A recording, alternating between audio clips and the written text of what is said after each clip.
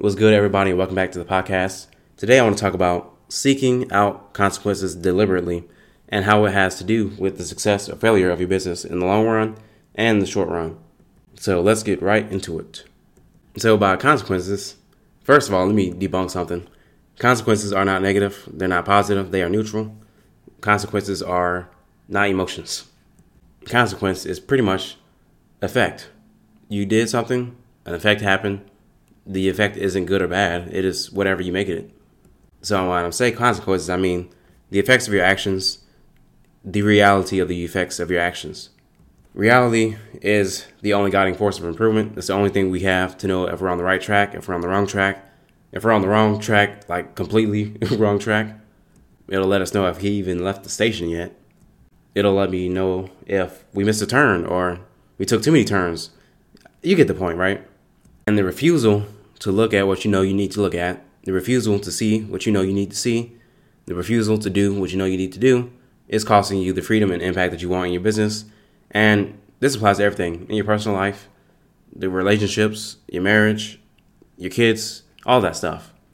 We only have all this cool stuff that we're using, all this technology that we're taking for granted. I'm sitting in an apartment. It's pretty toasty in here. I'm talking to a mic, to a laptop that's connected to an extra monitor, all this cool stuff. All of this is a result of people who observe reality and take whatever the effects of their actions are, take it on the chin, and use it to improve as fast as possible. It's weird how very common this behavior is among entrepreneurs and among people who are just regular workers. I think it's more persistent among the workers than the people who own business because you have to take stock of reality, or if you're going to stay in business for any long period of time. But maybe you're only taking in just enough to stay in business. If you want to get to that next level, or wherever that is, freedom and impact, maybe just an extra zero.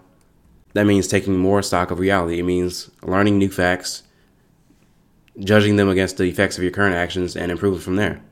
And this is easy. This is wonderful stuff, man. It's not easy emotionally sometimes. Sometimes like you really want something to be right, but the reality says that it's wrong. But it's a simple test. It's a simple thing that we can do. It's not like we live in a mystical universe where if we avoid reality, then the reality doesn't exist anymore. It's not like I can call up at will whatever I want. We have these universal principles, and all we have to do is take stock of them. And the faster that we take stock of them, the faster we'll get to our goals. It's not magic. It's not sorcery. It's not wizardry.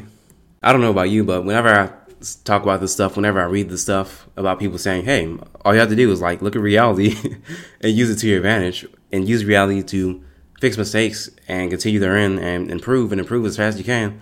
I'm like, yes, that's all I got to do.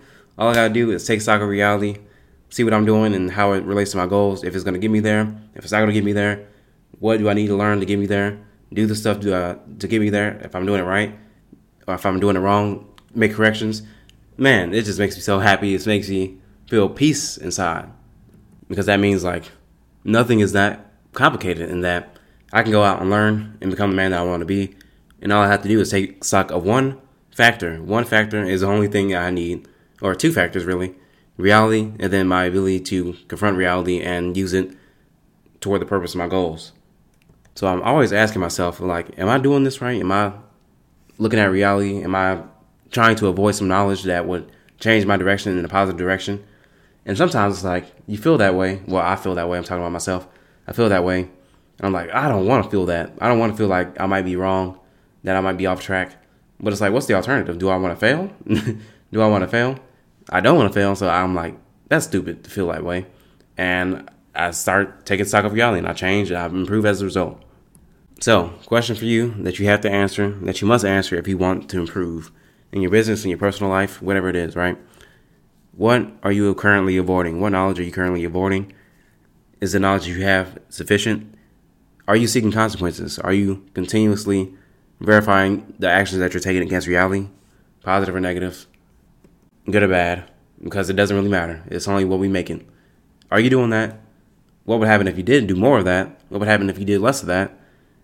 And yeah, that's pretty much all I got to say. This is a very short one. Please take stock of reality. It's the only way. It's the only guiding force of improvement. And the refusal to look at the things that you know you need to look at. The refusal to see the things that you know you need to see. The refusal to do things that you know you need to do. it's costing you time, it's costing you money, it's costing you freedom, it's costing you impact, it's probably costing you personal relationships if you're doing it bad enough. And yeah, all you have to do, there's only two factors. We have reality, and then we have our ability to see and integrate reality into our personal decision making. And the faster that you can do that, become the person who can take in more and more reality and do the things that are in correct direction towards your goals, then you will have the happy consequences that you want, which is the freedom, the impact, the money, the girl, the healthy relationships, whatever that is for you. Yep, that's all I got to say, and I'll see you in the next one. Peace out.